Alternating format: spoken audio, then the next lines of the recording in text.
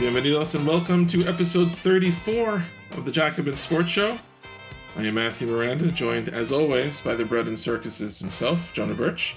Jonah, I'm very excited to tell you that after our conversation last week, completely coincidentally, that night, my partner and daughter mentioned Boggle, and I was like, I've never played Boggle. Jonah just mentioned Boggle. What am I missing with Boggle? So we played Boggle for I think an hour. And it was really delightful. It was really quite good. So it is a delightful game. You should know that I'm just awful. I mean, I'm terrible. I play with my friends, and I'm the cannon fodder for their. This is I'm a soldier on the Western Front. In World War I, I'm just getting slaughtered on a regular basis. That makes me feel very welcome, and this is probably a place for me. Yeah, so absolutely. I may join you in your Boggle extravaganza. Good. But before the Boggle happens, we have today's episode. Today's episode features a very special guest. Our guest is the executive producer and host of the Spinsters podcast, along with Jordan Liggins. She was a staff writer at The Ringer. She's written for Sports Illustrated, and she may be the only person in the history of this pod, besides me, ever to hang out in Paducah, Kentucky. Welcome to the Jacobin Sports Show. Haley O'Shaughnessy, how are you doing today, Haley? I'm great. Excellent. I've never played Boggle either that I know of, but have been in Paducah, so let's ride. That's like the social Boggle. Okay, we might as well get into, if nothing else to get it out of the way, the main story from the other day, which was the anti-vax comments / reactions to the reactions in the NBA. I have many thoughts on this, but let's start with our guest, Haley. There's been time to digest numerous angles of the story. I know you've spoken about it on your pod as well. What stands out to you about this story, just on a human level or on a media level or on a celebrity level? It's hard to talk about. It's there's so many aspects of it. In the overarching way to think about it, I get mad at the government for not just paying people to stay home, that it's got to this stage. I think that being upset on an individual level with each individual person who decides to not get the vaccine is never as productive as being upset with the government. So there's that.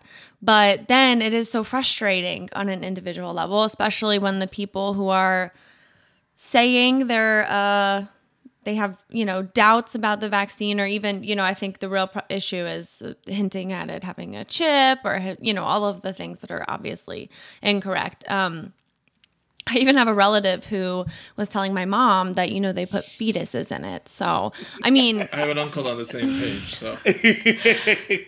Yeah, so there's, then there's that. And then even off of that, there's me being upset that with basketball players, with celebrities, that, I think... me and Jordan talk about this all the time, but it is just a flaw of celebrity that we expect them to have opinions to guide us on social issues, public health issues, really anything that doesn't have to do with what they do. So that's another issue. But in turn with that, it's a bunch of things where you can't ignore the government failures, but you also can't ignore that these players have a platform, but you also can't ignore that they shouldn't. And also the information, the way that the Biden administration has shown they want to give good information out there and really market this thing. They've hired TikTokers and you know what I mean? There's so much frustration at every level, which has manifested today in a tweet I'd like to read to you guys. By the horrible Ted Cruz, who has a, really weird Twitter presence because he tries to be playful. So he tweeted, hang on, I actually got to go back because it looks like he's tweeted quite a bit today. He tweeted, "I stand with Kyrie Irving. I stand with Andrew Wiggins. I stand with Bradley Beal. I stand with Jonathan Isaac." And then he said, #NBA, #your body, your choice, which is just makes me want to rip my fucking hair out because that's so ironic. And then Stan Van Gundy responded to it and said, hold on, let me pull up his response because this was equally, I'm like, you might need to like get off Twitter, Stan Van Gundy. Yeah. He said, hell froze over. Ted Cruz standing with black people. And then Ted Cruz quote tweeted Stan and said, your party, ellipses, founded the KKK. Oh my God. Your party, ellipses, wrote Jim Crow. Your party, wrong your. So the first two yours, he's done the correct spelling. This one, he's doing YOU''RE, which is like maybe he's getting flustered in the middle of it. Ellipses, filibustered the Civil Rights Act of 1964.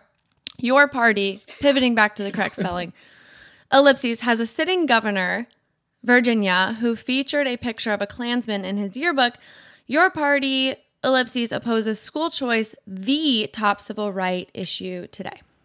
So, just a dumpster fire. Wow, there's a lot to unpack there. So much, but the main thing is, like, guys, if he, and then he's got a bunch of tweets about, like, I am so in support of LeBron James, because LeBron was calling it a personal issue, which is the other thing, I guess, and I'm sorry you guys cut me off from talking, but implying it's a personal issue when it's clearly, it's not. It's not a personal issue. So, yeah, there's a lot. How do we feel about Stan Van Gundy these days, by the way? I so many mixed feelings. I don't know if his Twitter presence has... No, he really... I mean, you can't stay good on that site for long. But I think he tweeted something about the Iraq presence. I don't want to misquote him. Yeah. Something about... Was that him? Somebody tweeted something like, we got it. We had to be in Iraq. And I was like, no, we didn't. So I don't know. It's just like, maybe don't be on Twitter if you don't have to. I mean, it's funny. Be on Instagram. Be on TikTok. Be on something that's friendlier. Rumble or something.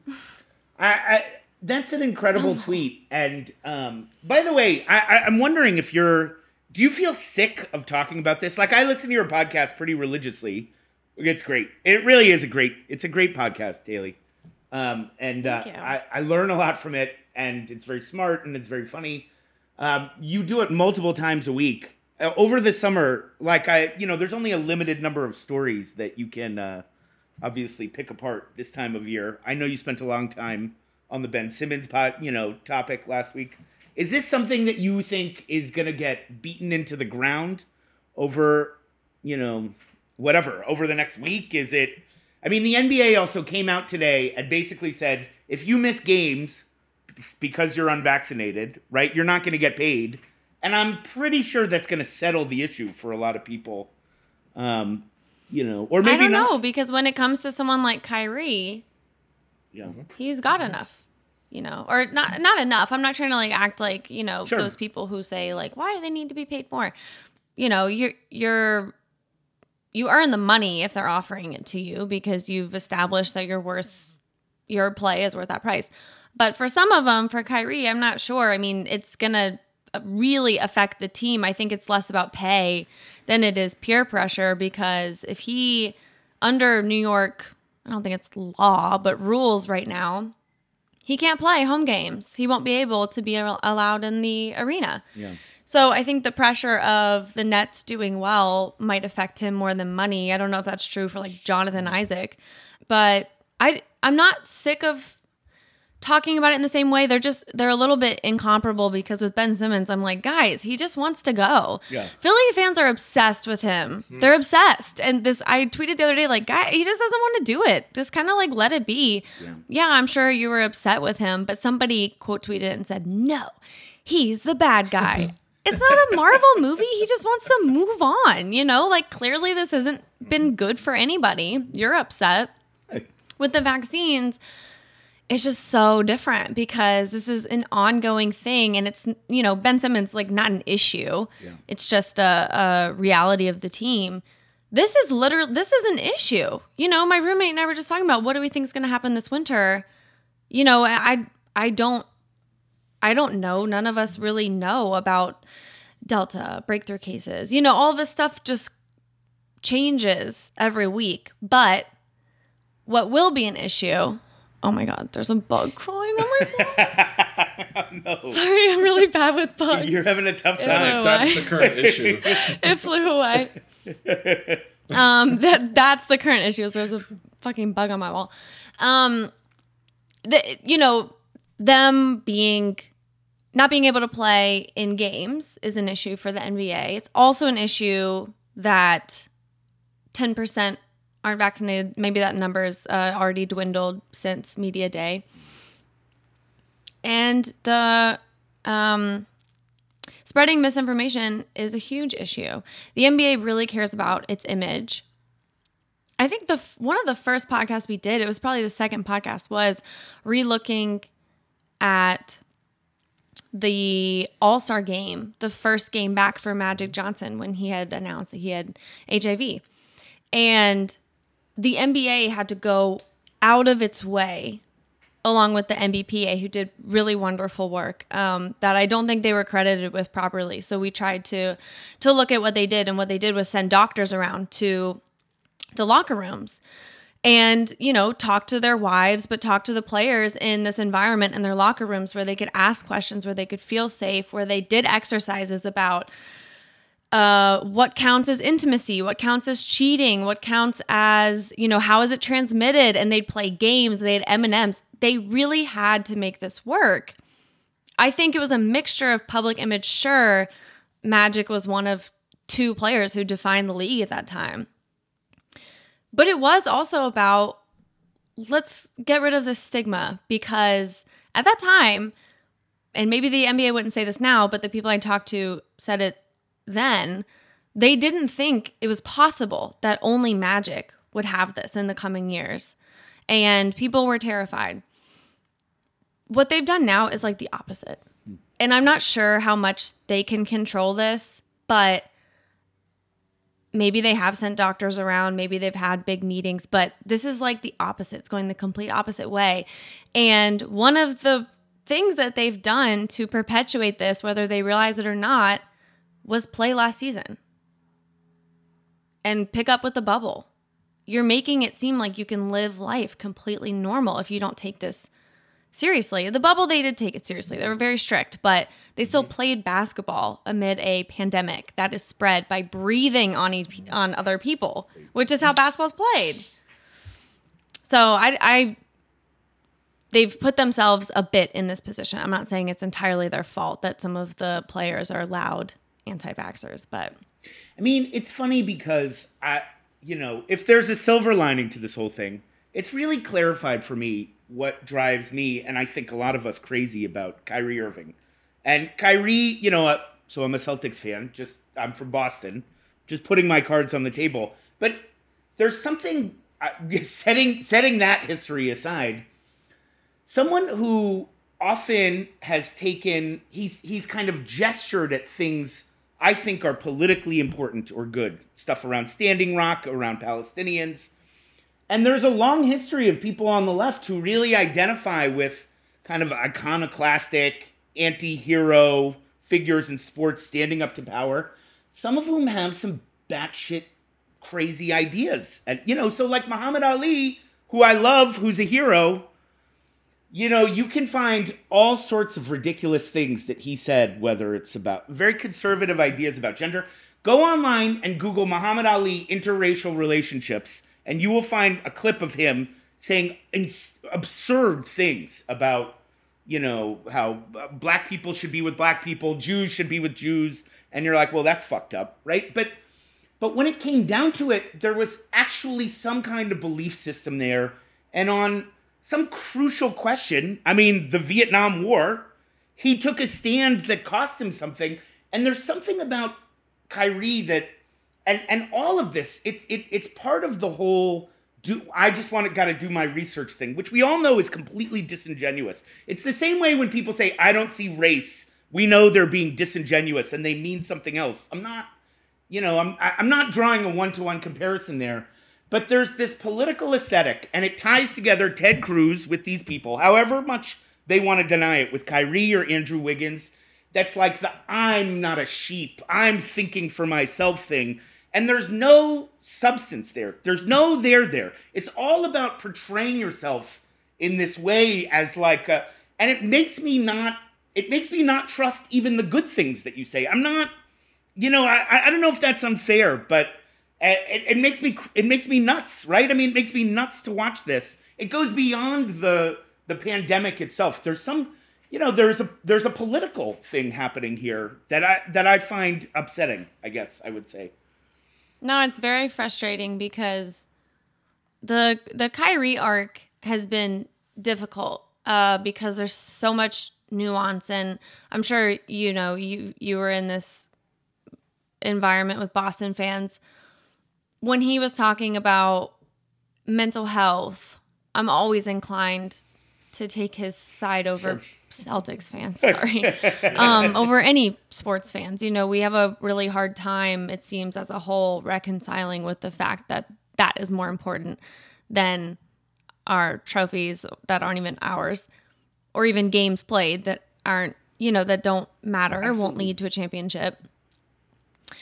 And he also seems to have this really unique thing in 2021. Yeah, we're still in 2021. 2021, 2020, where his activism isn't for clout. I don't want to sound so cynical to say that all the well-known activists now are doing it for clout, but he certainly never took that approach. And although he expressed a lot of frustration at being misunderstood and misinterpreted, I do think what he did was more important than what the leaders of the NBPA decided to do also as a reaction to some things in the last couple of years. And I have a hard time criticizing any of it. I'm not in their position. Yep. But with Kyrie, I just admired it. I thought this was really unique, the way he's doing it. And even though he gets so much shit because he didn't get along with the team, and it all kinds of bleeds together. For Boston fans are going to hate him no matter what. Yeah, sure. Right? But there's something so unique about the way that he has gone about what he cares about, the way he's stood up for himself, for mental health and just needing a break and meshing or not meshing with people. There's so much of the NBA, sports and athletes, that it sort of removes them from real life. This kind of goes into the Ben Simmons things too. Do you like all your coworkers? Have you ever quit a job because it's unbearable to work for a certain person who slights you, who doesn't believe in you? Yes, none of us know what has actually happened, but we've seen what happened in the press conferences. I would not like that. We've all quit jobs, or we've hated jobs, or because it's not a good situation, or maybe the city's not even a good situation, or you need to leave and be close to your family. I don't care what it is, but just because they're getting paid a lot more than you or me, I mean, I don't know what you're getting paid, but they're getting paid a lot more than me, doesn't mean that all of these situations aren't similar. We can't put through lines through them. So yes, I feel for Kyrie, or I have in the past, and then this shit happened. And it makes me so upset because in some ways I really admire the way he approaches things, and in other ways I say this is actually really damaging. Mm-hmm. Like, this is really damaging. And this is the thing I probably should have brought up earlier when we were first talking about this. It's not the same for me trusting something that comes out from the government because I'm white. My family's white. It's not the same. There's a history there that's different. I'm sure our family stories are different. I've never had any conversations with my family about, does the doctor believe you? Are they listening to you? Are they taking you seriously? There's a long history there. So I try to acknowledge all of that, but it is really frustrating. It's so frustrating to be such a fan of a person and defend a person, and then this happens. And with someone like Jonathan Isaac, I'm like, yeah, no shit, I saw this tweet the other day that said, if he ever told me he really believes in something, I'm going the other fucking way. And I would too, but... And Bradley Beal, that was really annoying too. I think the main thing from Media Day that really frustrated me Yeah, the misinformation, sure. Like you're saying something like millions of people don't watch you say it. But with the pride, their chests were just puffed out about it. Yep. And this isn't a matter of like, oh, are you a Louisville fan or a UK fan? Are you a Celtics fan or Lakers? Sure. It's not even like necessarily like Democrat or Republican, because sometimes those get so fan basey too.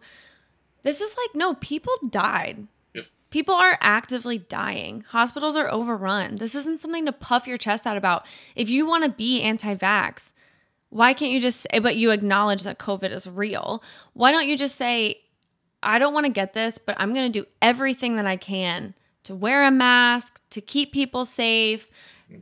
You know what I mean? That's what frustrates me too. The pride behind it. Mm-hmm. It's weird. It feels misdirected. This isn't something to be like proud of. All of us should be very somber on this subject. Mm-hmm. So, yeah. Kirk Cousins is he's the only athlete I've heard so far who has said something along those lines of like, I'm not going to get vaccinated, but he gave like a list of everything he was going to do, which actually made it sound more ridiculous because you could just get the shot and not do the 18 things. Two connections that you made that I think are really important to keep in mind, kind of about double standards that are happening here, which I think this is exposing double standards for a lot of different groups of people. One is the media. And as you said, in 2020, when they decided to have the bubble, I found that weird.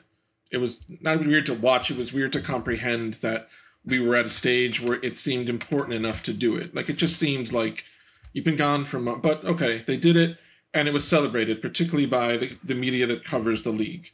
Great job by the NBA. Everyone's praising them. Last season, when the fans returned to New York, like I cover the Knicks, and they didn't get fans back until the playoffs.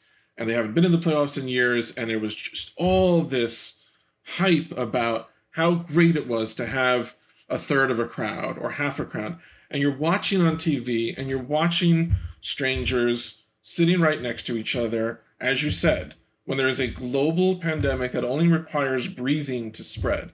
And you see that media double standard where the same media that's like, this is great, New York, the Garden sounds like the Garden, is the same media now that is going to call out these players specifically and make Bradley Beal look like a villain or make Andrew Wiggins look like a jerk when, sorry, you can't have it both ways. You can't celebrate and cover. But the other one that I think you pointed out that's really been especially jarring to me this week is you made mention of Ted Cruz and the irony of his hashtag, your body, your choice. There are 3 NBA teams in the state of Texas. I might be wrong on this.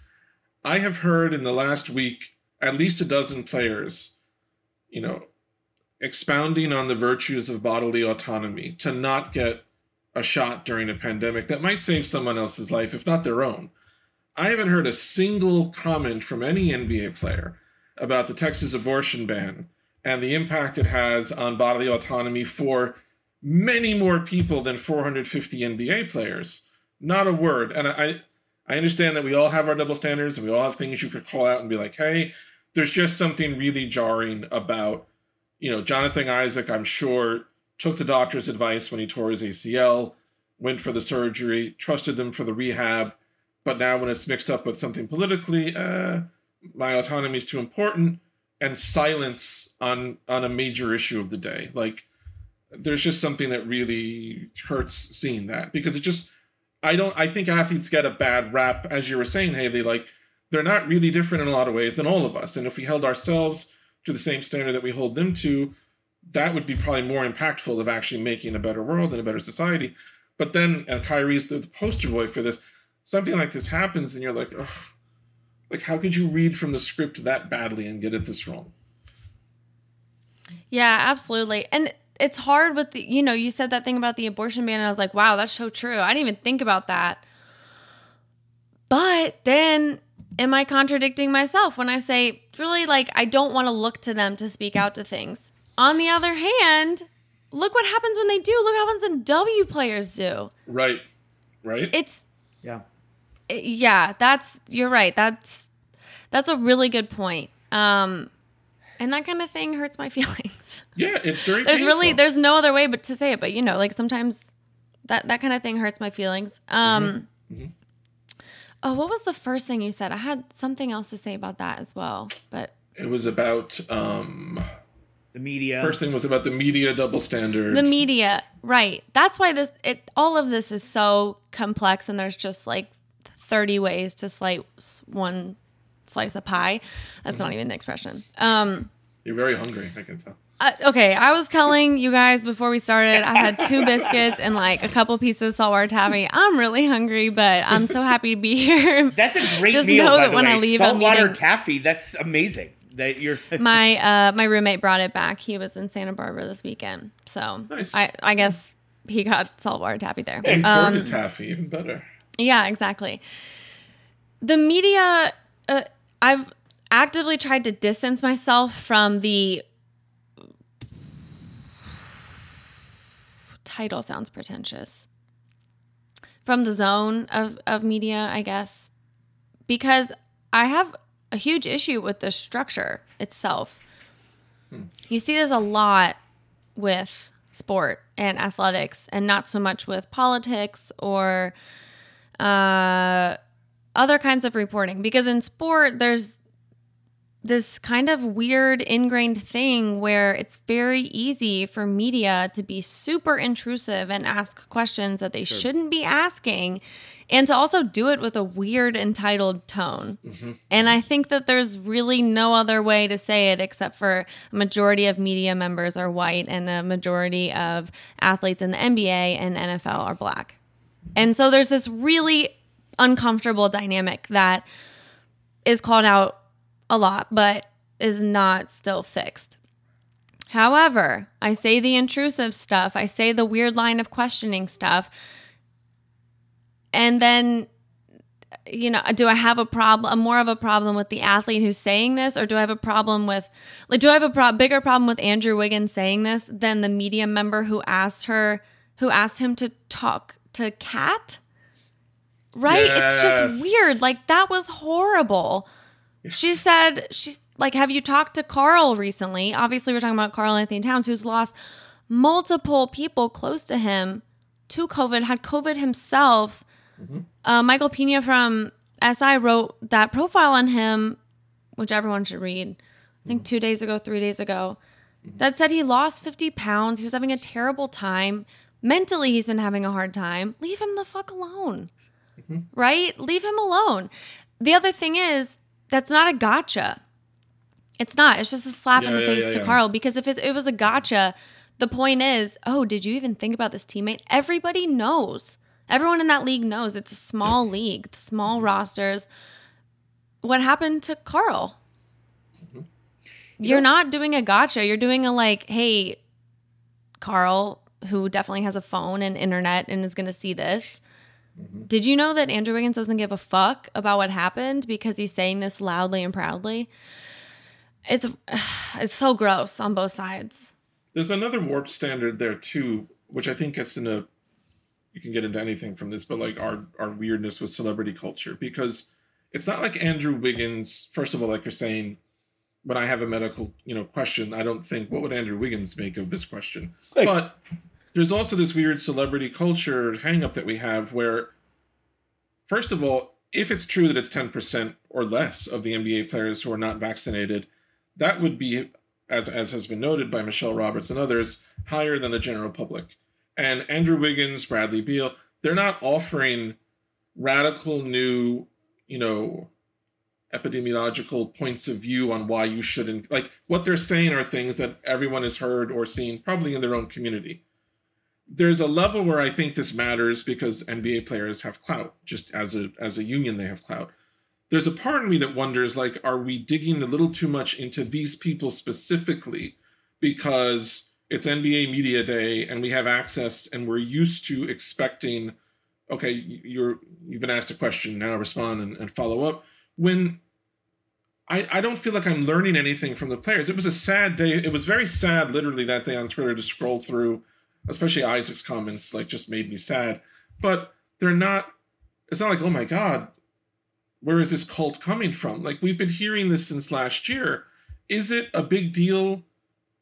Is it objectively a big deal? Is it a big deal because it's NBA players and they presumably just have more influence? Because I know that, like, personal anecdote, fallacy, but, like, I don't know a single person who's going to make a medical decision one way or the other based on what an athlete says. If you're already against the vaccine, I don't think it matters what someone says. And if you're not against the vaccine, you're not going to be like, well, Bradley Beal said that. So is it an issue because it actually affects the world around us, or is it an issue because something celebrity entitlement? I'm not sure.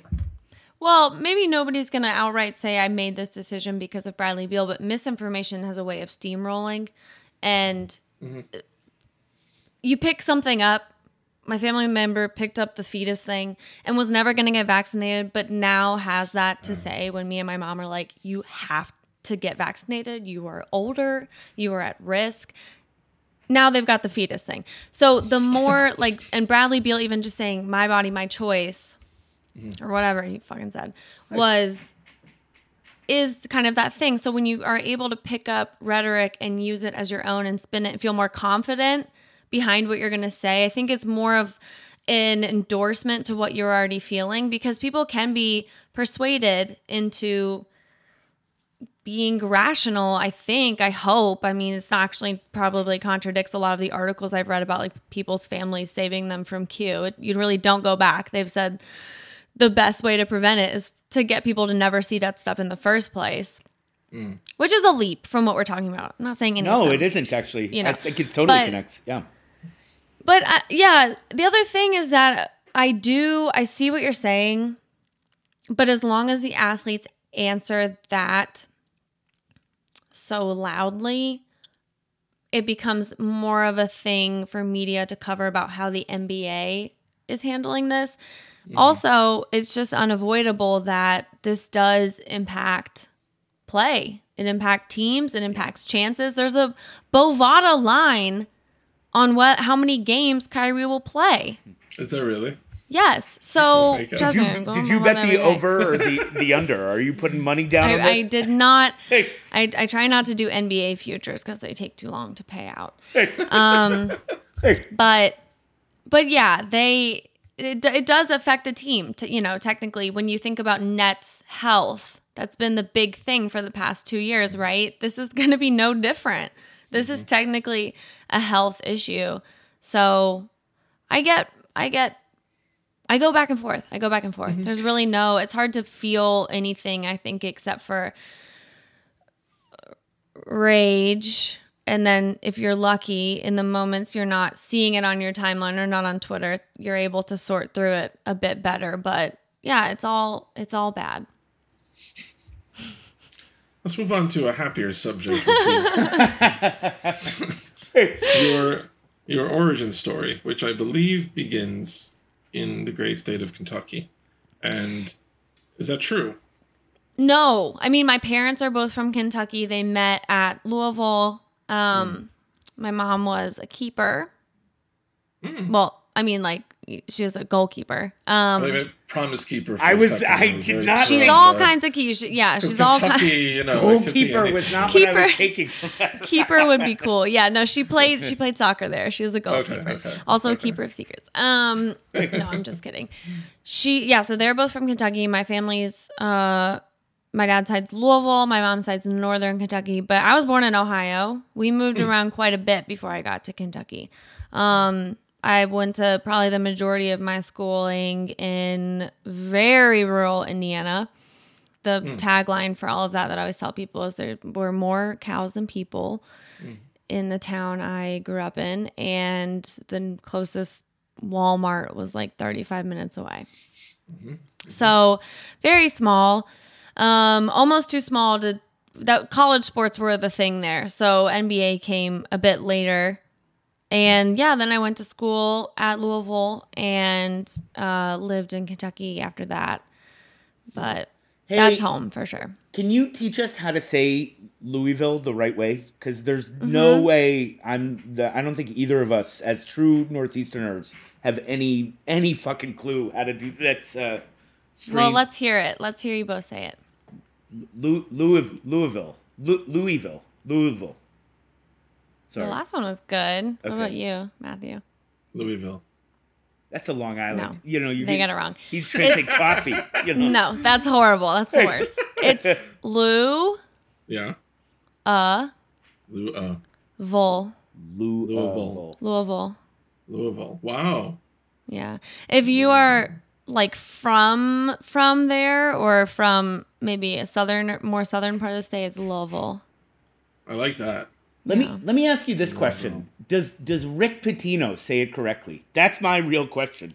Did he say it the right way when he was there? And what are your feelings about Rick Pitino now? I actually don't know if he said it correctly. I think that we all loved him so much that even if he didn't, we probably just like blacked out every single time. Look. It's one of the like problematic things about me that he was just such a big part of my childhood and adolescence that I love him. Like there's, there's some sports people where you're like, yeah, you're kind of a problem, but I really like him. Yeah.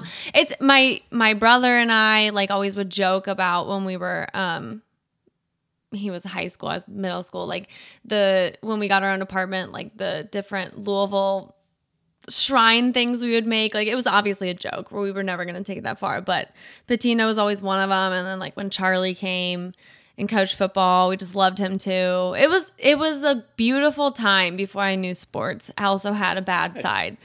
And so I hang on to that memories from that time very intensely. And I think that's why I still have fond feelings about Rick.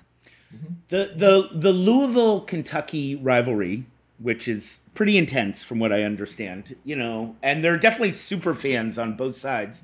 Ashley Judd on the one hand, and I don't know who is on the Louisville side.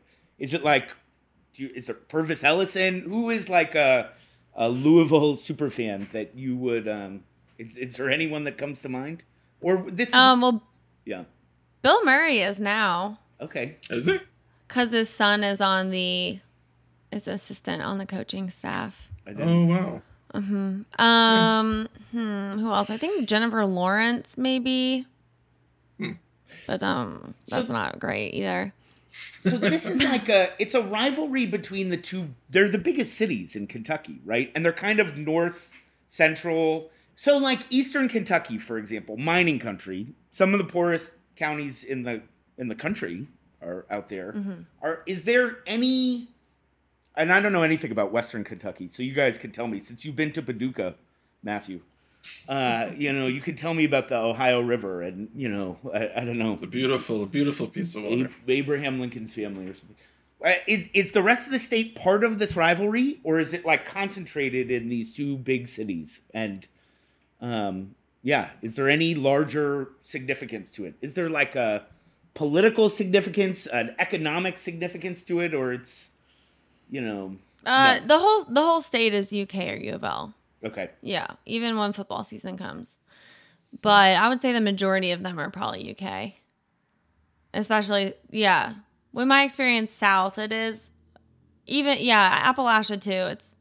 I haven't found much Louisville. Sometimes, but it's like maybe you're like the black sheep of the family, and so. Yeah. The rebel. I think it's. Yeah. Yeah, the rebel. The reputation that I grew up with, and maybe this is because I'm from a family of Louisville fans, was that, well, the phrasing that UK fans will say is like big brother or little brother. And so it was always felt like the underdog and the ones who did it right, because we were so sure Cal was paying the players, which is so funny now because I'm like, yeah, you should be. Good for them. But, we were just, and our players wouldn't go off to school or go off to the league right away. So I do think that that made it possible for us to develop more of a fan relationship with them. But so then you grow up and you're like, well, maybe they should just go make the most of the living that they can so they can retire early and be happy and not have to work. But that was the reputation when I was growing up. Since the last 8 years have just been hell and horrible. And every year there's 3 scandals and people are arrested and things are taken away and, recruits, scholarships, a championship perhaps. So that's, it's been a lot of heartbreak, and the happy spot for me has been the women's team.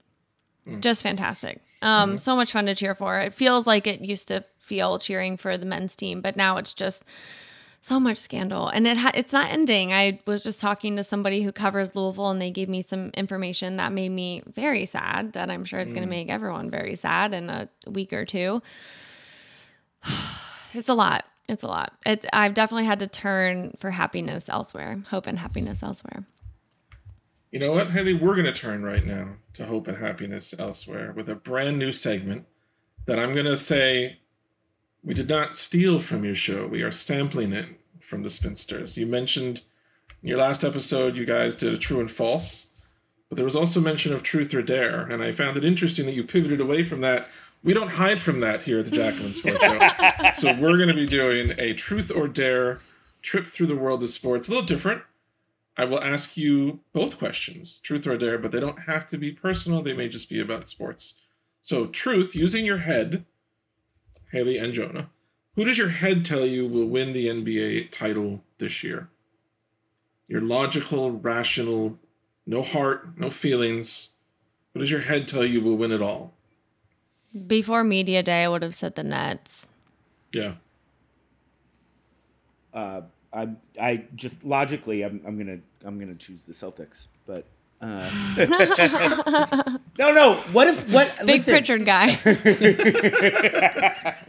big Dennis Schroeder guy. Hey, Enes Kanter is really gonna matter this time around. I promise. He makes layups like you wouldn't believe. Listen, he's very quick. He adds a lot to the team. What if the Sixers shock us all and somehow come back? Would that be? Even as a Sixers hater, that would be a great story. I would be totally into that if Joel Embiid somehow leads the Sixers to a championship with or without Ben Simmons. I would be very impressed by that. I don't think it's if there's going to be a surprise team this year, sort of like how Milwaukee. I don't think people were expecting them to actually follow through on it last year. I think the surprise team is going to be the Nuggets. Yeah, nice. I really do. I don't think the Lakers are a safe call either. I just don't feel good about their longevity. Probably because they've already lived so much life. A lot of years, a lot of miles on that team. Yeah, 10 years ago, they're definitely the favorites. Maybe not now. So I dare you now to answer with your heart. Forget your brain, forget reason. Who does your heart, and I don't mean your favorite team, because obviously I know who Jonah will pull for, but I'm saying the longest long shot, the longest dark horse that you think, you're not going to pick the Pistons, but who's the longest long shot that it would do good for your heart, not as a fan of the team, just as a human being, if this team wins? And why is the answer the New York Knicks? I'm sorry, whoever you want to say, go ahead. I was wondering, because I looked at the email just before we got on, and you said that maybe we'll talk about the Knicks, and I was like, why? But this makes a lot of sense. Oh, there's so many reasons.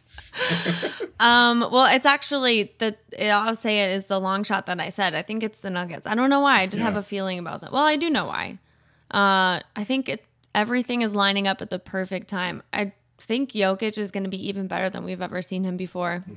I actually don't know Jamal's timetable. It's close. But he will return sometime in the season. Maybe not. I love them getting Gordon.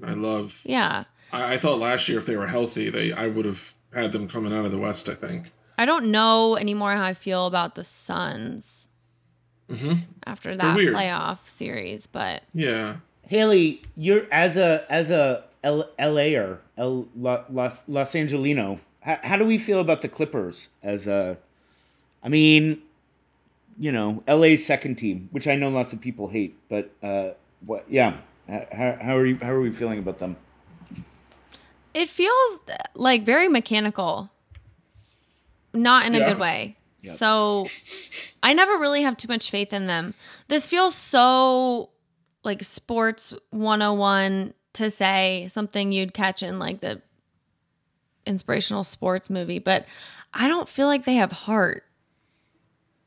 I don't. Cohesion's been their biggest problem for years. Well, since the super team has been assembled, it's been cohesion and heart. And is this just because I'm sure they'll be good, but I don't think that they can do it all. Is this because of how Kawhi and Paul George looked at that groundbreaking event or whatever during the? No, I don't blame them. That was not fun. That did not look fun. Painful. Yeah. I don't think I would have had fun there either. No, absolutely not. Let me give you a WNBA truth or dare. Okay. After Seattle fell in overtime in a classic game against Phoenix, afterwards Diana Taurasi led the Storm crowd in a "one more year" chant for Sue Bird, which was just like a beautiful. Sue Bird was moved, very emotionally by it. It was just beautiful. WNBA is just a very easy league to follow and root for, like just in terms of if you care about humanity.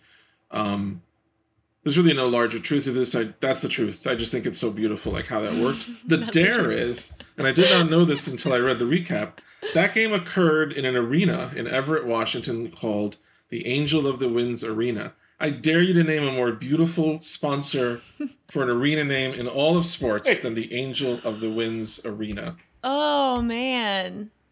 I can't. There is none. The answer all the other ones are pretty bad. Can I just? Yeah, they're gross. I live in Milwaukee. You can't say TD Garden. Don't say TD Garden. No. Any of that nonsense. No, I'm in Milwaukee, and my students, me and my students they're always making fun of me. I had them all practice the Boston accent today, and explain to them that my culture is indeed a costume. But I went to the Brewers game on Sunday, and it's at American Family Field, which replaced Miller Park. The local mom and pop brewery getting displaced by the gigantic, insurance company. The poor Miller brand is just, it's getting sidelined by these terrible insurance companies. So I'm very upset about that. Capitalism. It is. Capitalism is always the problem. That's strikes exactly right. again. Yep. It's a hell of a job. Again. It's so true. Hey. NFL truth. Tom Brady returning to Foxborough this Sunday for the first time as an opposing player. I know Jonah will be very emotional for that game. I am. There's been speculation that maybe Brady, who's seen it all and done it all, maybe he'll be emotionally rattled by this experience. I want to know the truth. Would you be? If you succeeded wildly in the field of your dreams, but then you had to go back to where it all began. So, Haley, maybe for you that would be the Courier something in Louisville. Journal. Thank you, the Courier Journal. If you made it, you accomplished all your dreams, you buried all your enemies, and then for some reason you have to take a trip back to the Courier Journal, would you be full of emotion, or would it feel like I left this place and I'm good? I'm the wrong person to ask because I'm always full of emotion. I cried walking my dog earlier because she looked so happy. Can I just say, Haley, you did this episode with Katie Nolan, and it was actually really touching and honest. And I sat in my car today after class and listened to it for like an extra 20 minutes. It was I've never heard a sports podcast quite like it. Like, it was something very genuine about it. I was kind of thrown by it. It was so touching. That's very sweet. Thank you. Yeah. Katie is, she's so good at that, at just like disarming people and, just talking on obviously on a podcast, because we are constantly reminded because we're speaking into mic. So it's kind of hard to not remember, but she just makes everything very comfortable. She's very good at that because she's a genuine person herself. So all kudos to her, but thank you for listening. A fellow Bostonian, a fellow masshole, we're an honest people. That's absolutely true. So would absolute success mean that you replaced Max Kellerman across Stephen A. Smith? That's my other question. Is that the ultimate dream job? Do you think how would you do on First Take as I would be really bad because I don't disagree a lot. Somebody said one time very early on that Jordan and I should set up the show. So there's a lot of like tension and we disagree. And we were just like, no, that's no. And I think that some things are so silly that they don't need to be argued. If I can tell that you're not arguing or you're arguing disingenuinely, then I'm not going to argue back. So I'd be really bad at it. And that's also not the end goal. The end goal is to disappear somewhere in a cottage in southern France and raise sheep. Ironically, also Max Kellerman's dream. So it's funny that you would say that. That's the spot we're competing for. That's where the real players play the game.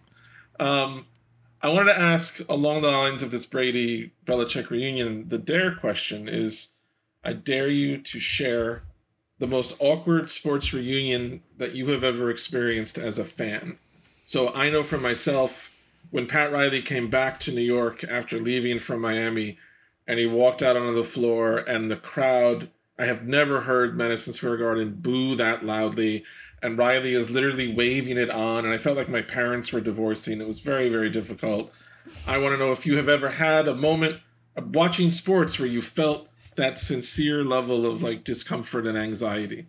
Well, as an outsider with no stake in it, I thought the Kyrie one was quite uncomfortable. It was coming back to Boston, but I would say the one that has affected me the most, that I've seen the most replays of since, is Pitino going back to UK after coming to UofL.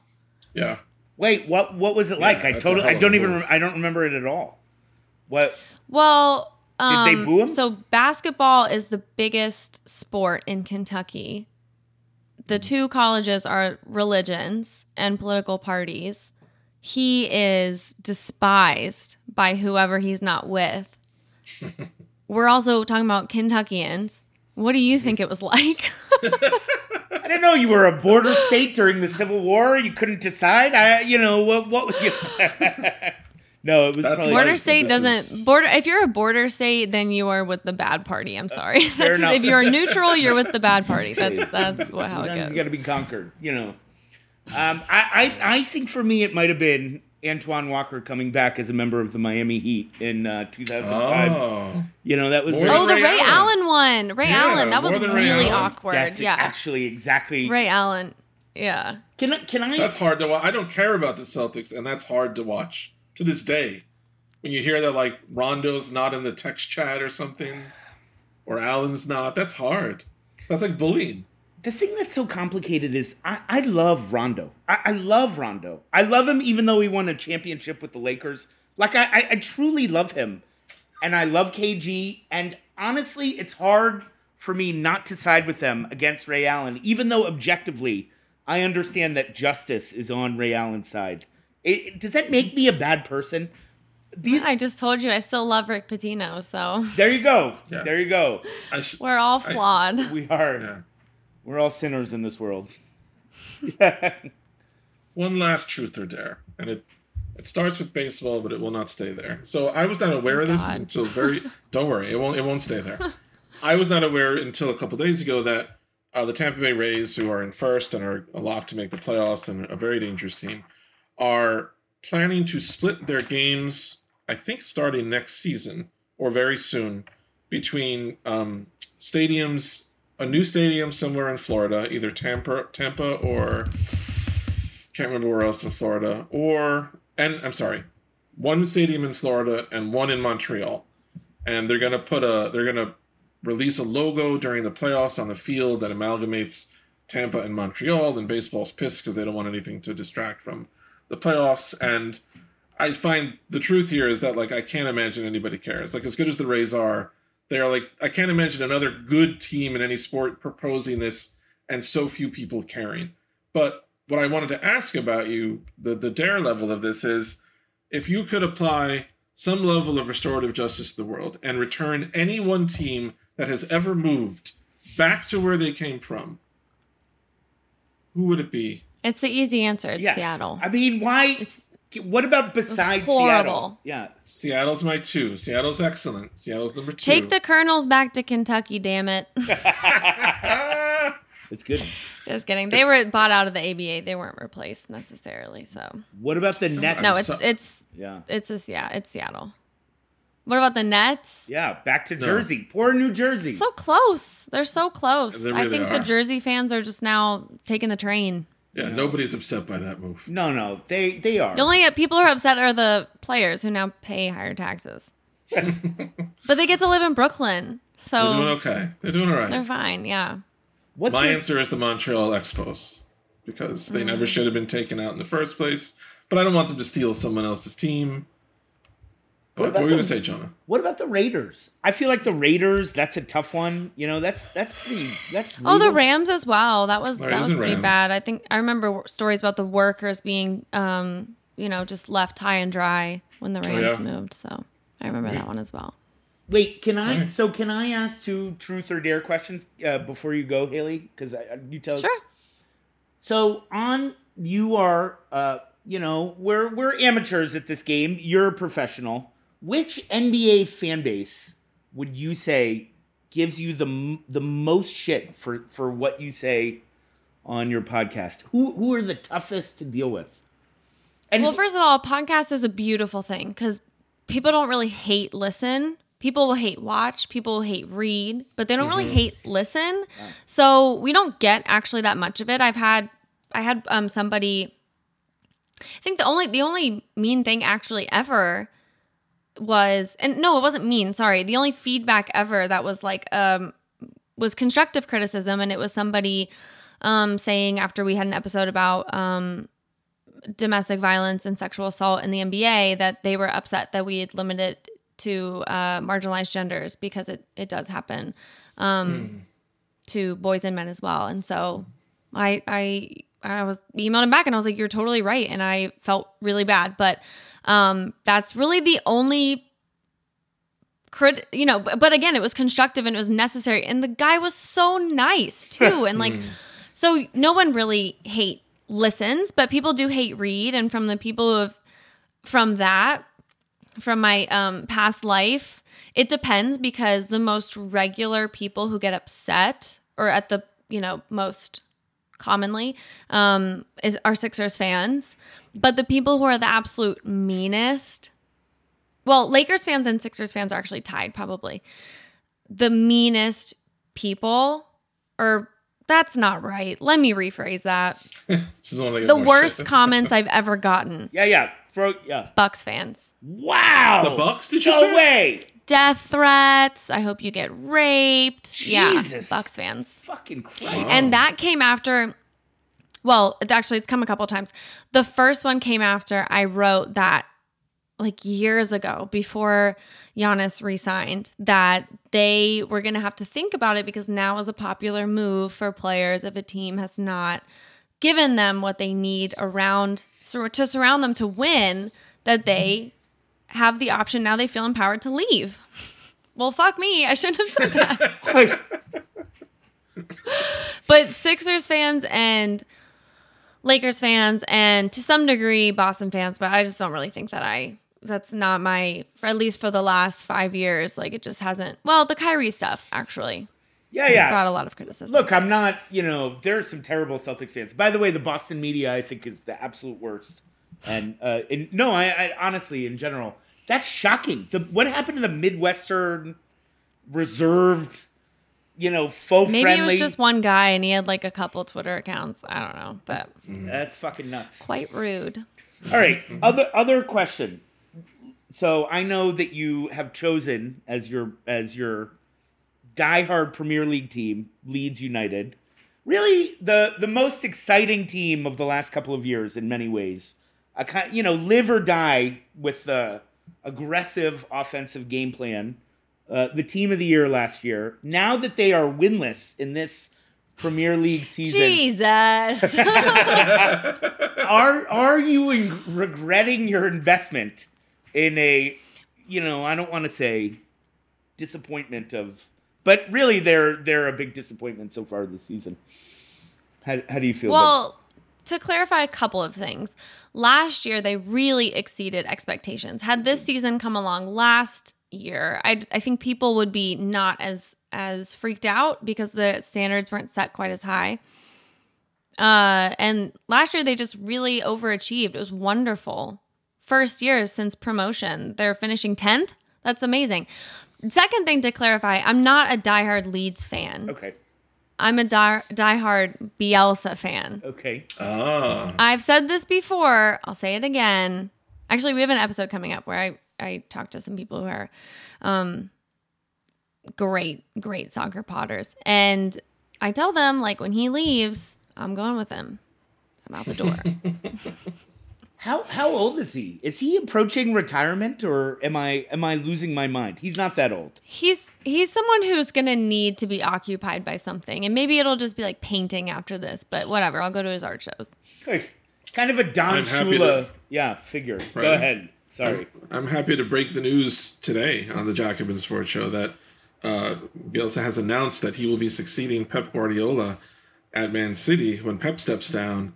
I don't want to break any hearts, but my sources on this are pretty Don't make me cheer for that. Pretty full of shit. Yes, thank you. Pretty non-existent. You do not make me cheer for that. You are so soulless. God, have some self-respect. Hey. And on that note, that will be, I think, the end of today's show. I think we've covered everything. Oh, do you have time for one fast craft question? I know you have a meeting coming up. Yes, I do. Well, I've messaged them. I am a little bit late, but yes, we can lightning round it.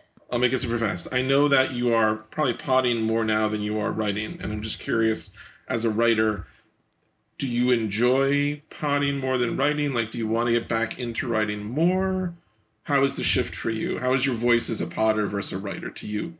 On the show, we do quite a bit of narrative episodes, and so if I'm either helping with the script or I'm writing the script myself, that is very fulfilling in a way I didn't know it was. And the producing, EPing is also fulfilling in a way that maybe like an editor role would be in writing. But I miss it so much. And I actually do still write, but it's just like things in my Google Docs, little stories and stuff. But I'm hoping I'll get back to it. Things are just so busy. Yeah. Like, the whole day. You guys heard my spiel before I came on. I was just disheveled. But things are very busy. When they calm down, hopefully, yes. I do miss it a lot. Good deal.